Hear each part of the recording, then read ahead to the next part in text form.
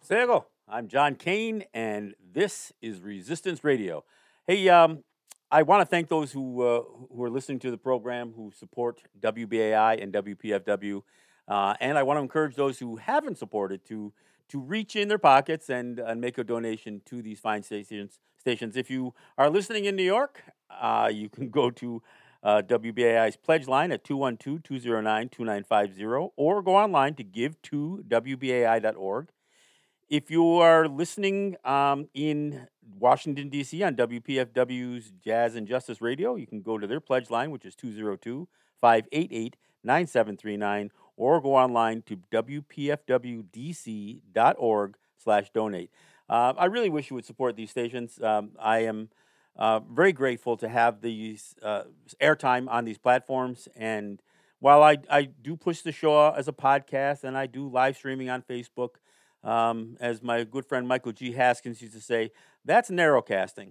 We also really rely on broadcasting, and broadcasting just puts our signal out there for everybody to catch, not necessarily because they're looking for us either, just because we're on the radio. So again, I really truly wish that you would support these fine stations by going to their pledge lines or going to their websites and following their prompts for making donations. All right. Look, I oftentimes don't have good news to talk about on this program because, I am talking about something we're fighting all the time.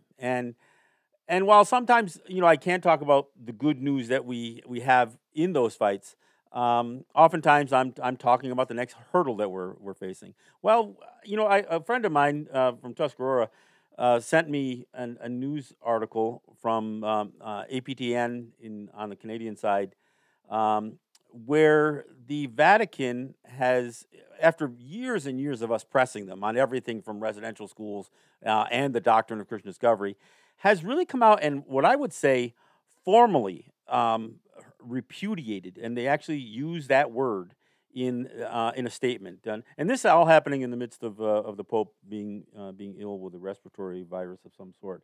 But in the statement, the Vatican said, in no uncertain terms, that the Church's magisterium upholds the respect due to every human being. The Catholic Church therefore repudiates those concepts that fail to recognize the inherent human rights of indigenous peoples, including what has become known as the legal and political doctrine of discovery. Okay, well, they've done that. In the past, what they've done is they say, well, that doctrine of discovery is no longer in effect, and oftentimes they would cite a papal bull that came at the tail end of the string of papal bulls that essentially created that doctrine of discovery, and that was called the 1537 Sublimis Deus from Pope Paul III. And what he wrote was, we define and declare that the said Indians and all other people who may later be discovered by Christians are by no means to be deprived of their liberty or possessions of their property, even though they be outside the Christian faith, and that they should freely and legitimately enjoy their liberty and possession of their property, nor should they be in any way enslaved. Should the contrary happen, it shall be null and have no effect. Well, that's nice that they said that in 1537, but the reality is the Catholic Church continued to be a part of the colonization that Native people endured. And look, it was the Catholic Church and their saint that they just named, that the current Pope just named recently, Junipero, who was responsible for grabbing up thousands of children, many of them and most of them dying before they ever got out of their childhood, but claiming since he was able to baptize them, he saved their souls, even if he couldn't save their lives. And so this is, and of course, South America, would be Catholic Church working hand in hand with much of the colonization of South America, and in fact, many riches that were obtained from these territories in South America, including gold and silver, would enrich the coffers of the Vatican. So, look, you have a string of papal bulls that really suggests that we were barely if human at all, and basically almost calling for the taking of our freedoms and our property and lives if necessary.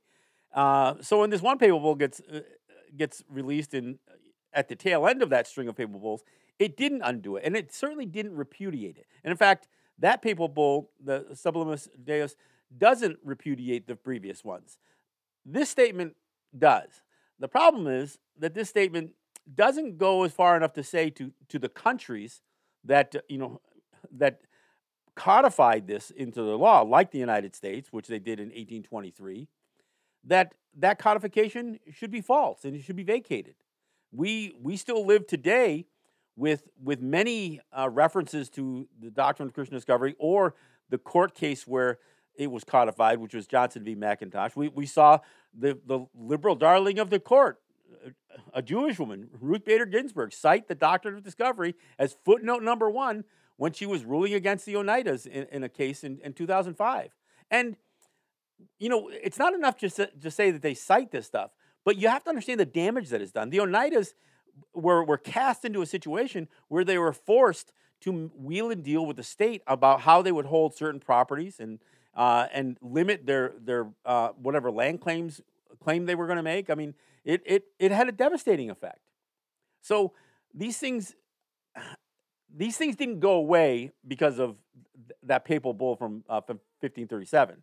And I suggest, even with this repudiation that many have called for, including myself, I don't know that it goes far enough until it really addresses the nation states that have used this thing to do everything that they said would be null and void, like enslavement and taking of property and depriving us of our liberty. Look, the Catholic Church was one of the primary churches that was employed by the federal government and in some cases state governments to run these residential schools where our children were taken and where they were abused, and their liberties were certainly taken. Their liberty to remain native people was taken. In fact, kill the Indian, save the man was the policy and the strategy. And that's what the churches did.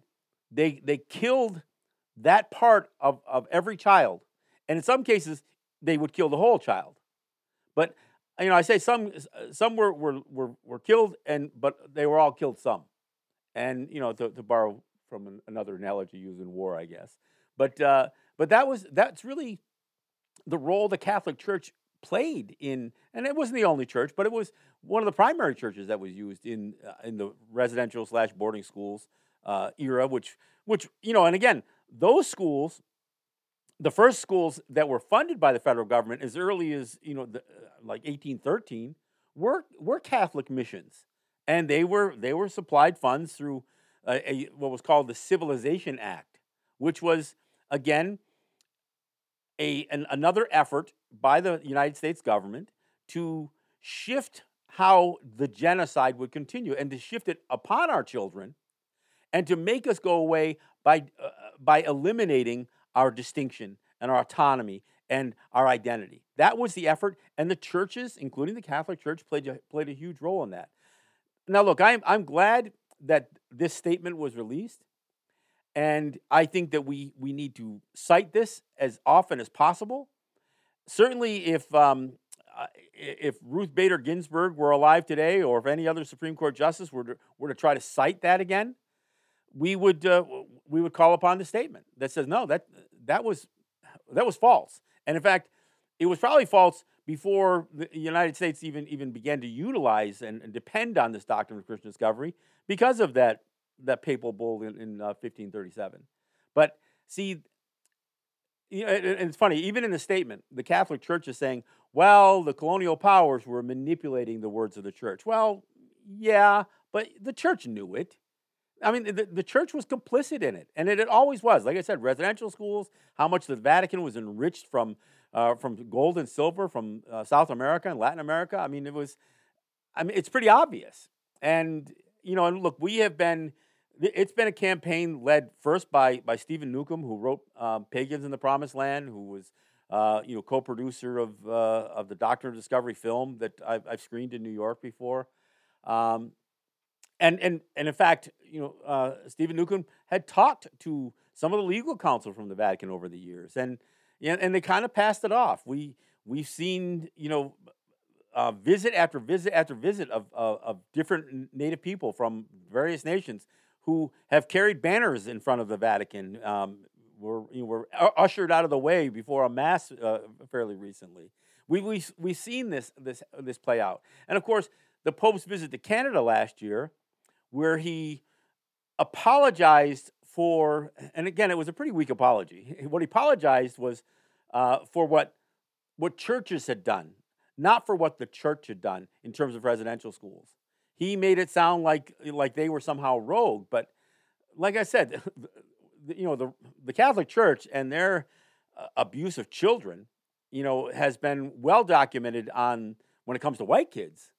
But what the Catholic Church and other churches have done with the consent and funding of the Canadian government, the U.S. government, state governments, to inflict abuse upon Native children, and in fact, cause the deaths of Native children. Look, part of the reason the Pope made this apology tour in Canada was because of the revelation, which was no revelation to us, but the proof that there were unmarked graves, there were mass graves and unmarked graves at the sites of every residential school that has had the ability to bring in ground penetrating radar, because Canada wouldn't check it out. The nations themselves had to do this, and we're over thousands of children that have now been located through some of this technology, and again, no surprise to us, our people have said, no, our children turned up missing. They never came back. We know that they were killed. We know that they died, and so and part of Canada's Truth and Reconciliation Commission was developing a fairly long list of action items. Among those action items were the things that Canada was supposed to do to help affirm the loss of these children, to make sure that all these children could be accounted for, and Canada refused. In fact, I don't think Canada fulfilled any of the action items that came out of the Truth and Reconciliation Commission. And of course, now some of the attention is being turned towards the United States, who hasn't reckoned with their role in this. And let's face it, they started this whole thing. They started this whole residential school strategy to commit genocide against our people. Canada learned it from the U.S. The U.S. had 3 times more residential schools than Canada did, and to the extent that we're somewhere just under 10,000 children that have now been affirmed to be found in these mass graves or unmarked graves. We know that number is probably going to be 3, 4, 5 times as many in the United States. And even though there's a Native person at the head of the Interior Department in the United States, there always has been dragging of the feet, in terms of really addressing this stuff. They've got a lot of documentation already. I mean, let's be honest. Churches were always pretty good about documenting stuff, even the bad stuff. So, I think it's really important that we continue to hold the United States, Canada, and frankly, the Catholic Church responsible for what many of these children had gone through, and the trauma that would follow the children who survived these schools. Isn't it funny that I don't think of any other school that when you're considered an alumni of that school, you're not referred to as alumni, but survivors of that school. But that's the way it is with residential schools. But I think we have to hold the Catholic Church and the other churches who were involved in the administration and the operation of these residential schools accountable. I think this is it is good news that the Vatican has issued a statement where they specifically repudiate what has come to be known as the Doctrine of Discovery, or the Doctrine of Christian Discovery. And I didn't know that this day would come, so I'm a little surprised by it, but I'm also wary of the effects. It doesn't change U.S. law. U.S. has codified that that doctrine. It is a part of their legal inventory, and it's funny because even when Ruth Bader Ginsburg ruled against the Oneidas, she cited the Doctrine of Christian Discovery as the in her footnotes, but it supported some of the other quote unquote doctrines that she cited, like what she called the doctrine of impossibility, which was also an incorrect use of a legal doctrine. She said that once land had been the jurisdiction of land had been turned over to or lost to colonies, to states and to other jurisdictions, that it was impossible for Native people to reclaim that land and then reassert jurisdiction on that. And she cited an example out in Yankton Sioux territory or something like that, when merely 200 miles down the road, you had the Seneca Nation, which had an act of Congress, which was part of the Salamanca Lease Settlement Act, where Congress affirmed and created the opportunity for Senecas to reacquire lost land as their land, and not as trust land, but as their original title land. So while Ruth Bader Ginsburg conveniently found a case out west, she ignored something that was barely west of her in citing the doctrine of impossibility, because it's not impossible. It was not only possible, but it was doable, and it was done. And the Senecas did it. The Senecas did reacquire lost land, and they continue to reacquire lost land in some regards. So, yeah, the impact of the Doctrine of Discovery, or the Doctrine of Christian Discovery, has been incredible as it has impacted Native people, and it's also been very contradictory. Because this thing gets codified in law in 1823, but only a few years before that, the United States had negotiated or had written up. I'm not sure how well it was negotiated or really ratified on the Native side, the Canandaigua Treaty, where several times in that treaty, the United States says the United States will acknowledge that the land is the Senecas or whomever, the Cayugas, the Mohawks, whoever, and that the United States would never claim the same, nor would they interfere with the free use and enjoyment of that land, or interfere with the allies that we had who were living and fishing and hunting and that kind of stuff on that land.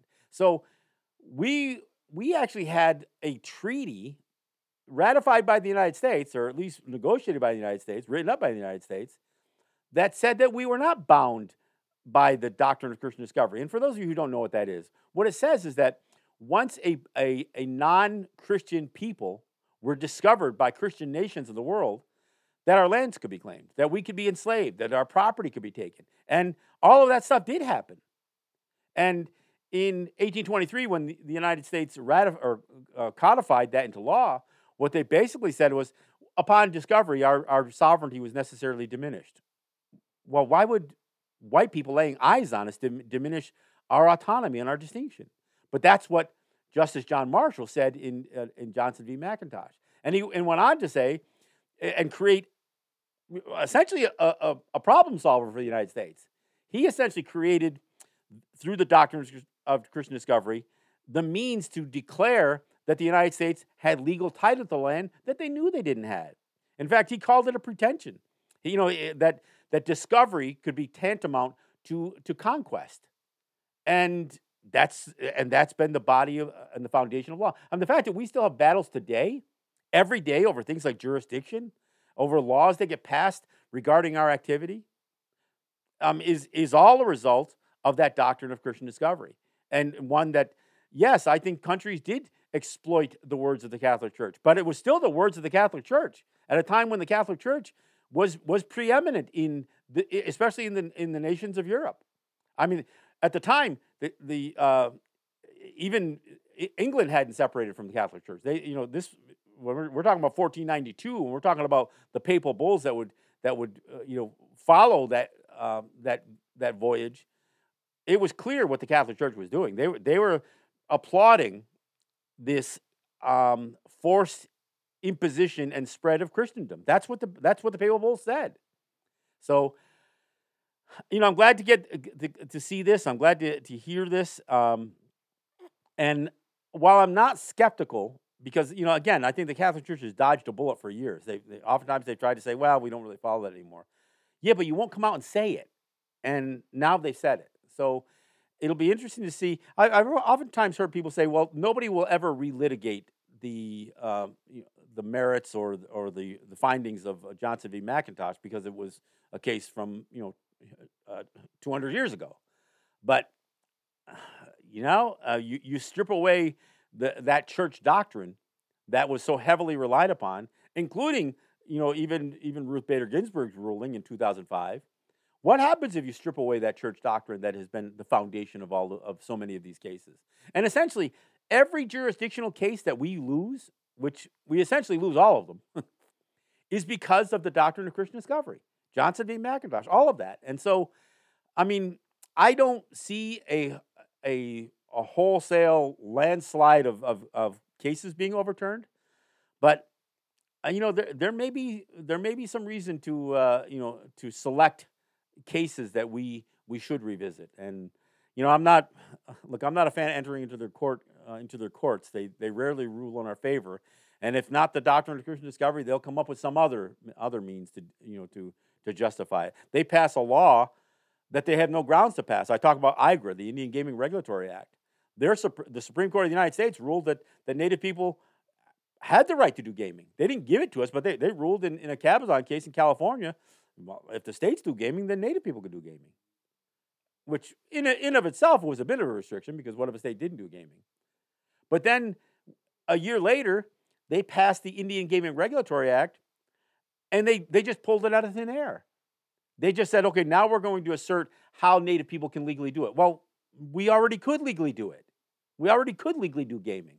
So they passed this law, and the law is flawed in many, many, many ways. It gives a disproportionate amount of power to states, which is something that we've always fought. We've always fought more the states than the federal government because it's the states that we interface with for the most part, over whether it's taxation or land use and that kind of stuff. It's rarely, at least out here, I realize it's different where the BIA is so dominant in some of the other nations out west. But out east here, we rarely had to fight the federal government. We have, but it's not often. Usually it's the states. And we've pushed back against the states being able to tell us what we can and can't do on our territories, including sales of tobacco and motor fuel and other things. We've promoted ourselves as we've done these things.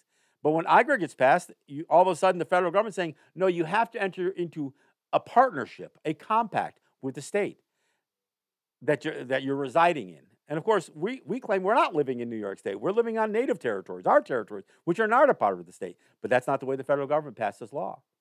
And we weren't a part of those negotiations. This just gets passed almost in a rush because of the ruling that the Supreme Court made in Cabazon. By the way, this is the anniversary of Kathy Hochul, the governor of New York, extorting $500 million out of Seneca Nation for revenue sharing. She shut down all of their operation accounts and forced them to release from an escrow account, which she didn't go after, but forced the Seneca Nation to release, I think, $560 million to the state that the state claims was owed to them through revenue sharing. Well, it's not sharing if you're extorting that money out of them. And of course, what she used was a state law, which she shouldn't have been able to do because state laws shouldn't have applied here. She should have had to rely on the federal government, the federal courts, if she was going to force this money out of the Senecas. But she used a state law that was essentially designed for people who had a fine imposed upon them by the state, but refused to pay it. So if you had a delinquent tax or some other, perhaps a punitive fine or something like that assessed against you, then the state could go in and freeze your accounts and force you to pay. That's what the state used. That's what Kathy Hochul.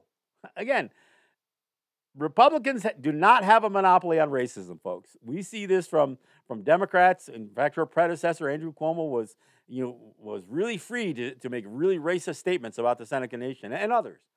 And this was the action. And let me remind you that when Kathy Hochul got that $500 million, she took most of it, $420 million, and handed it over to a billionaire who owns the Buffalo Bills to build a new stadium.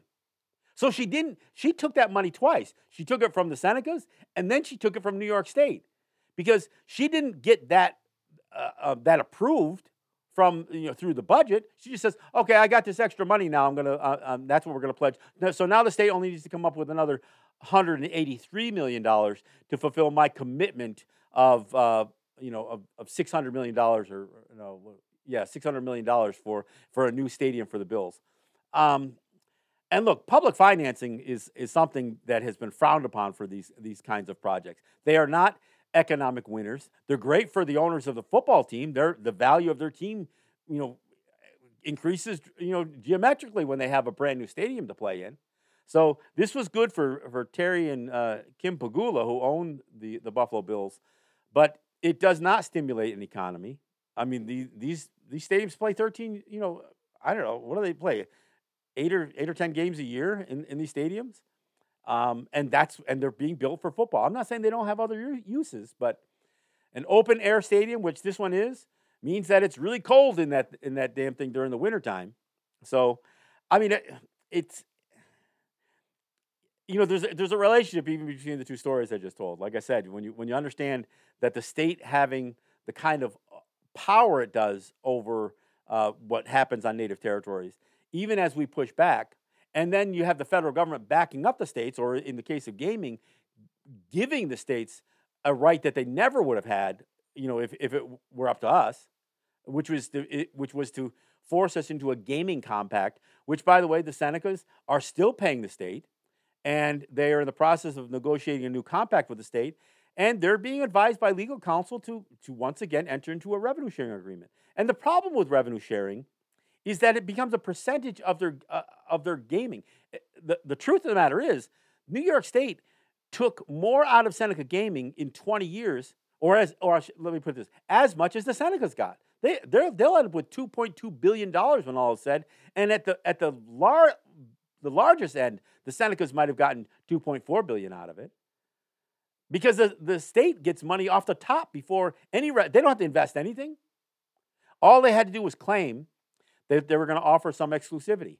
But the fact of the matter is, the state did nothing but expand its gaming throughout the state, including now with online betting for sports books, mobile gaming in a variety of ways, expanding their lotteries, and now now they have passed, or they passed in the wake of some of this negotiation with the Senecas and during the run of their compact. They legalized Class 3 gaming, so they put up casinos throughout the state, including one right on the edge of what would be considered the exclusivity zone, but clearly still within the Seneca Nation's gaming market. So, look, there was no exclusivity given. There was just happened to be $2.2 billion that went to the state from the Seneca Nation. Now, $2.2 billion to New York State may not seem like a lot of money, but to the Seneca Nation, it almost equals what the entire amount of revenue that they've gotten out of their gaming facilities, and it's a big deal to a nation that's only 8,000 people. It's a big deal, and and frankly, $2.2 billion is a big number for any of us. It's funny because Andrew Cuomo used to boast about what he called the Buffalo Billion, about how he was going to put $1 billion into the economy here in Buffalo. I don't even know if that ever happened, but if you took $2 billion out, putting $1 billion into some of these pay-to-play relationships that Andrew Cuomo had, it's hardly a net gain for Western New York. In fact, I would argue that $2.2 billion going to the state and only about 25% of that coming back to the region is a drain on the economy here, because the Senecas take all gets spent right into the Western New York economy. So I know I've talked about this before, but on the anniversary of this really aggressive maneuver that Kathy Hochul pulled, which really puts her at the top of the list as far as the worst governors that, from a native standpoint, that we've had. Now, I want to remind you, she also vetoed the Unmarked Burial Sites Protection Act, which may even be related to what they might dig up when they build this new stadium. But certainly, my friends like in the Shinnecock territory and Uncoshug, Puspatuck territory, Harry Wallace, friend of mine, he was on the show, we talked about this. They lobbied hard for this because they were seeing private property developers dig up sites that they knew had burial sites on them, and with no ability to try to repatriate bones or or artifacts, none of that stuff. And of course, this bill wasn't this law that was passed unanimously, by the way, by both chambers and both parties of the New York State Legislature, was not just about native sites. We're talking about finding unmarked graves of slaves, of revolutionary soldiers. I mean, so it wasn't just us. Obviously, it was an issue that was pushed by us. So we have some pretty good problems with with Kathy Hochul, and I spoke to a New York Times reporter by the name of Jay Root, who just released a story this past week, and I think it was a front page story in the New York Times about Kathy Hochul, and it's going to be followed up by more, because I think she was she was handed a congressional seat and then got lost in an election. She was handed essentially the lieutenant governor seat, and then because of Cuomo having to resign in disgrace, she became a governor without being elected. Now, she did get elected barely got elected in this past election, in a predominantly Democratic state. So she's a problem, and we're going to continue to oppose her and fight her on any number of things coming up along the way. So let's see what else. As I've mentioned before, I'm on the New York State Education Department's Advisory Council for Indigenous Mascots, and in fact, we just met this morning, and we continue to deal with schools who are trying to manipulate the rules, which haven't been formally adopted yet. In fact, they're going to be adopted probably in a couple of weeks by the New York State Board of Regents, and then it becomes essentially law.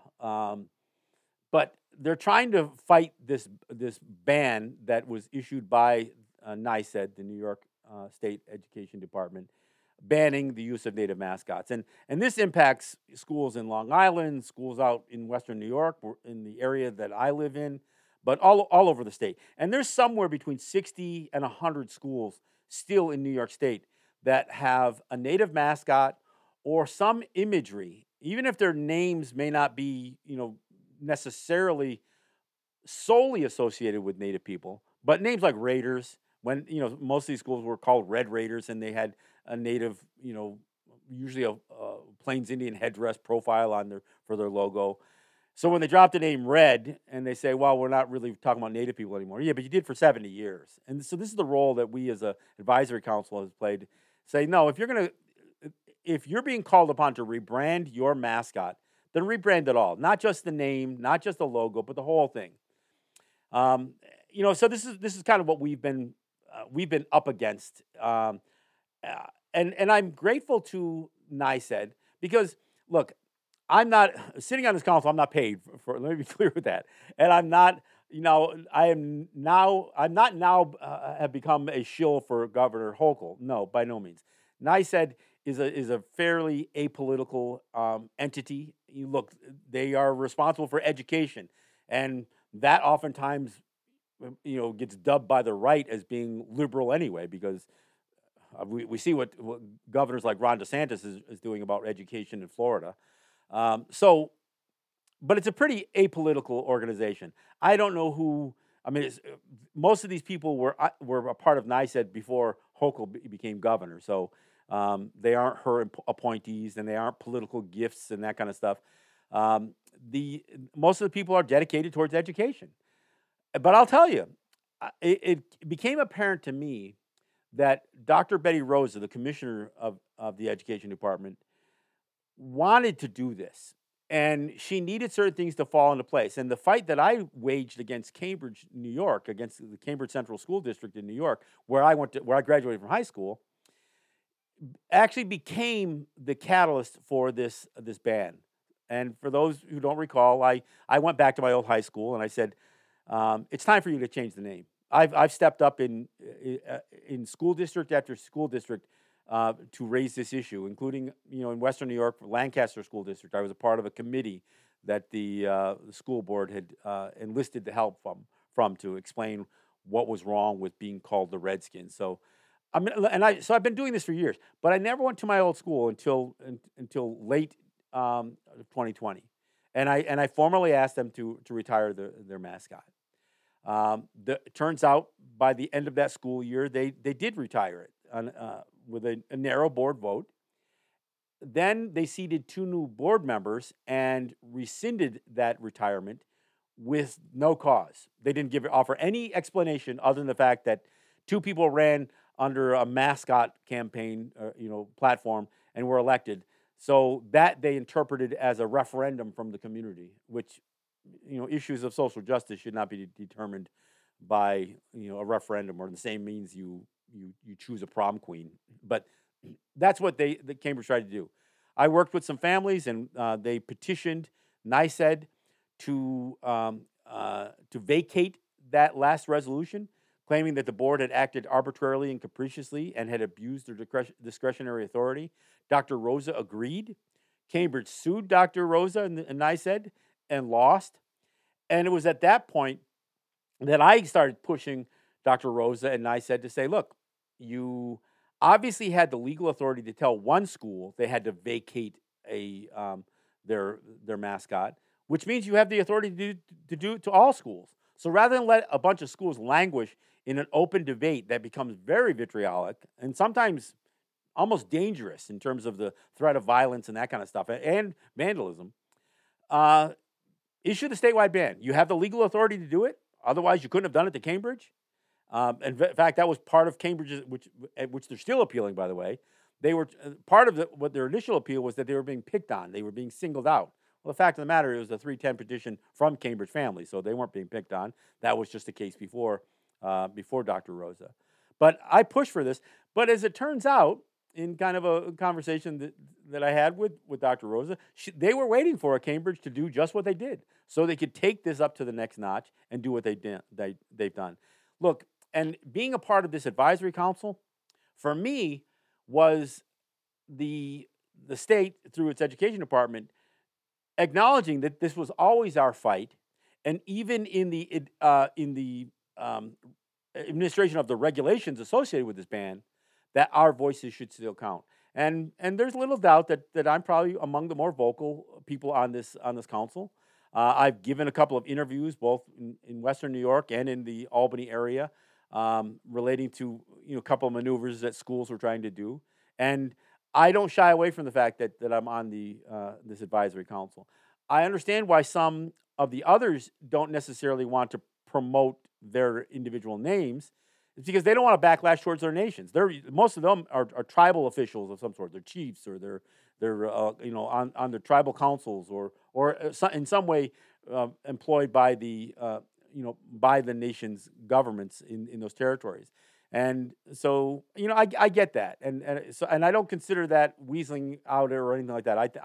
I appreciate the position that they're taking, and we're all doing good work. So regardless of whether the public has full disclosure on every name that's on there, usually that's not necessarily a good thing. It just gives them more ammunition to attack us. And quite frankly, I've gotten my share of attacks and criticisms and threats. And I had somebody post on my site, and it wasn't even to me, it was to my good friend Donna Fan Boyle, saying, well, let's cut all the BS. The only thing hurting the image of Native people are Indians themselves. They're nothing but a bunch of drunks who live off the federal government, which neither one of those are true. And in fact, I had it cited several times to me. Claiming that we're all drunks is like claiming all white people are heroin or fentanyl addicts because of the fentanyl crisis that exists. And look, that never got the attention until all of a sudden white people started dying. When white kids started dying as a result of fentanyl, all of a sudden it became a national crisis. But as long as it was people of color who were dying of overdoses, it was a crime and punishment issue. It wasn't a treatment issue. But and I don't resent the fact that there is that these addictions are being treated the way they're being treated, including the news that Narcan may be an over the counter have over the counter availability. It is a crisis, and it's a crisis that affects Native territories too. But it's not because we have a natural propensity to substance abuse. It's just that when you've endured the trauma that Native people have endured, through the American genocide, and knowing that alcohol was, I don't know if maybe people realize this, but rum was actually requisitioned as a part of part of what negotiators on behalf of the federal government had to have for treaty negotiations. They would make sure they brought barrels of rum to the table for treaty negotiations. So, the idea that we would be coerced with alcohol and drunkenness to enter into these treaties, and whether they were legitimately ratified on our side or not, is just an example. It's not unlike the crack cocaine being introduced into the black communities. Alcohol was imposed upon us, and so to suggest that we're nothing but a bunch of drunks who live off the federal government, is it's the height of ignorance and racism for. And this was a Fonda Fultonville Brave, somebody who was committed to their native mascot, who offered that intelligent comment on my Facebook pages. But this is kind of what we expect. We expect a certain level of real racist response to being told that their mascot's inappropriate. But we also expect that some people will get it, and it's, as my friend from Shinnecock said today. He's seen when certain people, and you're explaining this to them, that aha moment. And the example that I always try to give to help elicit that aha moment is, who else could you do this to? If you're a school that claims that you've got a native mascot because you're respecting and honoring us, well, how would you do that with black people, or Jewish people, or Hispanic people, or anybody else? The fact is, you couldn't. And I'm not saying that that native mascots are the only inappropriate ones, but we're the only people who use this way. I frankly have an issue with some of these, especially these Christian schools, calling themselves crusaders. I find that terminology problematic because it is race-based, and it's violent. The Crusades. This wasn't King Arthur looking for the Holy Grail. This was the wholesale slaughter of non-Christians, of pagans in Europe for the most part. And they pushed their way all the way to the Middle East. It was a violent crusade against pagans, and I find it problematic that any school should be able to use something that that kind of marks that kind of disgusting era of European history. But and then there was another school in Granville, New York. I think that I can't remember what their nickname is, but it has something to do with like Yellow Horde or something like that. And they use an image of somebody from Mongolia. So they have this Asian Mongolian logo, and I'm hoping that NICEAD addresses those issues as well. And it sounds like they will. They brought some of this stuff up themselves.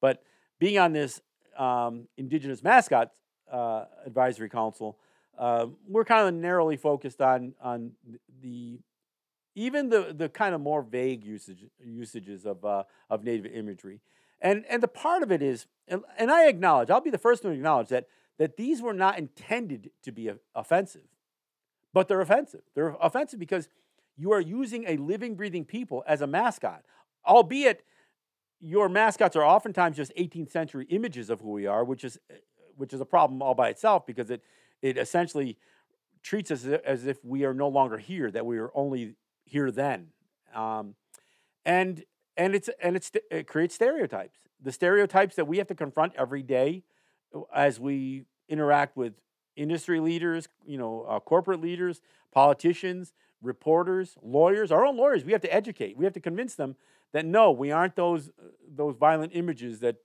Redskins, warriors, savages that. Thomas Jefferson referred to us as merciless Indian savages in the Declaration of Independence. So we have a lot of history that we have to confront when we confront the stereotypes that were created. And Thomas Jefferson is guilty of doing the same thing. He just characterized us all as merciless Indian savages whose method of warfare was the destruction of all ages, genders, and I don't know what the other one was, but sexes and ages, I guess. So I mean, this is what we've endured, not only through the political process, but this is the way that racism becomes institutionalized. When white privilege allows a whole community of white people to say, "Hey, we're going to call ourselves Indians, and we're going to plug in these characteristics that we think apply to them, and we're going to make them aggressive. We're going to make them, of course, noble and prideful and all that other stuff. We're going to give them all these characteristics that we want to claim for ourselves, and we're going to put it on this native image, and we're going to call ourselves Indians." And the reality is, most of these schools couldn't even tell you who the native people were that their town replaced. They couldn't tell you. That's why they use words like Indians or Redskins or Braves or Chiefs or something like that, because they wouldn't even know. They don't care enough to research who we were that were displaced from that territory, or where we went, or why we went someplace. So this is kind of what we confront with a lot of this stuff, and so as some schools tried to manipulate language and say that, okay, we're still going to call ourselves chiefs, but now we're going to not use native imagery, and then people can assume that we mean anything from a fire chief to a police chief. No, you don't. And look, none of these words are ours. Chief isn't ours. I mean, that was something I think that came from Scotland or Ireland, or I don't know where the word come from, but it wasn't our word. That's not our word. Is repudiated. It's not the word chief. Even sachem, that's not our word. Brave isn't our word. And we had a school in central New York that tried to say that, well, they're going to call themselves the Braves, but now they don't mean native people. They're referring to the last line of the national anthem. Well, the last line of the national anthem is "Home of the Brave," and brave is a adjective. It's not a noun, so you can't pluralize it. And if you're going to run around calling yourself the Braves, whatever you're going to call use as a logo after that, it's still going to invoke the same imagery that you used for 70 years. So that's what we've confronted. Even as schools have tried to keep the words that they were using, the nicknames they used, and change the imagery, we've said, look, it just doesn't go away. And and in fact, one of the issues that was brought up today is you've got schools that have banners hanging from the rafters of their gymnasium or in their trophy cases that have that logo or mascot or nickname on their trophies or on these banners, and should they be replaced? And and frankly, here's the way it stands right now. NICEAD issued the ban in November. They're saying at the end of this school year, schools are required to have the plan detailed on how they're eliminating their mascot, and then they have to the end of the 24-25, the 2024-2025 school year to have eliminated the mascot. And to me, that means eliminating the imagery throughout the school.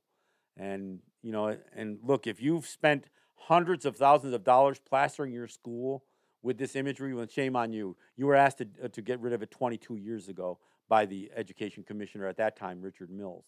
And the fact that some of you have dug in and spent capital improvement dollars on your gymnasium and your football field, and have embedded that logo every place, it's still a problem.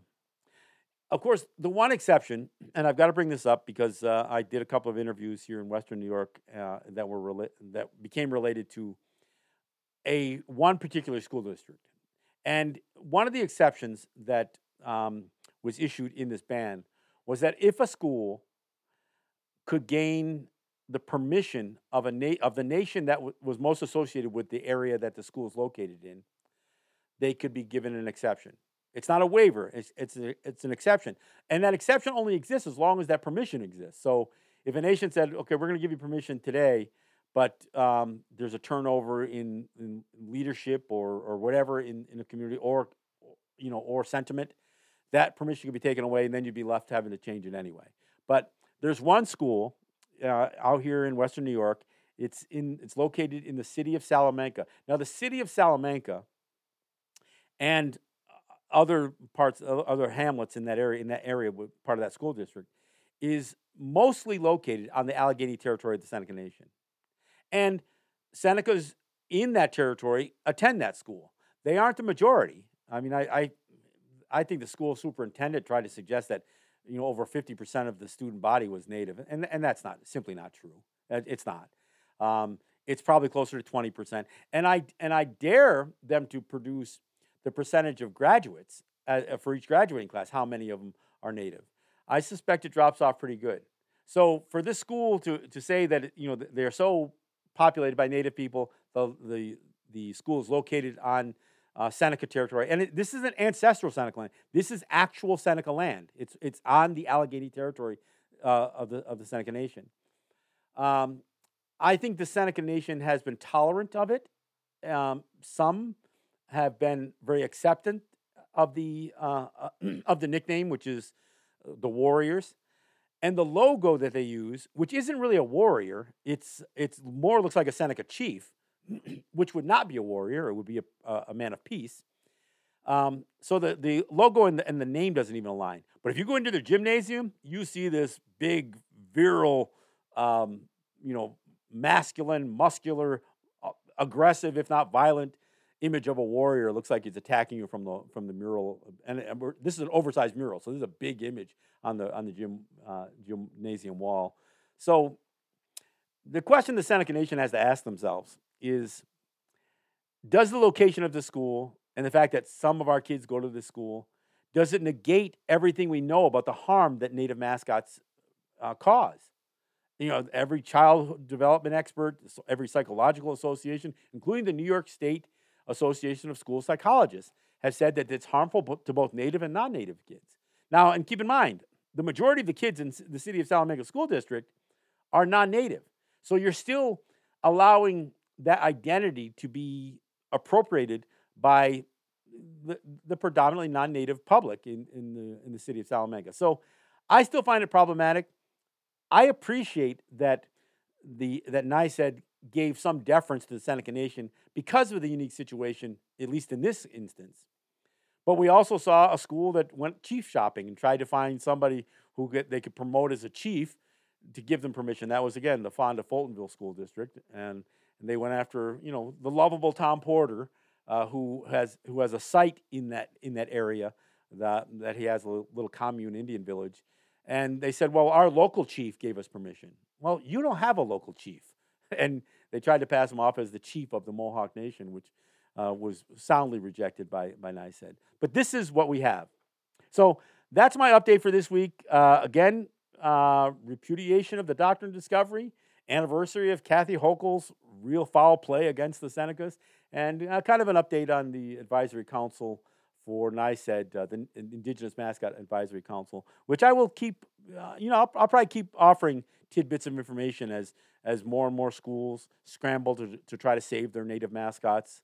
And some of the good news that we hear out of some of the schools who have voluntarily, albeit late in the game, decided that they were going to do this anyway. So, look, I'm John Kane. This is Resistance Radio. I hope you support this program and you support the stations that carry this program, and that's WPFW in Washington, D.C. The pledge line is 202-588-9739 or online at wpfwdc.org/donate, and WBAI in New York, where it all started. WBAI in New York, and that's 212-209-2950, or go to give2wbai.org. Look, you can't assume that I'm always going to be here or the station's always going to be here. We rely on you, the listeners, to support this station. So please do. Again, I'm John Kane, and this is Resistance Radio. Thanks for listening.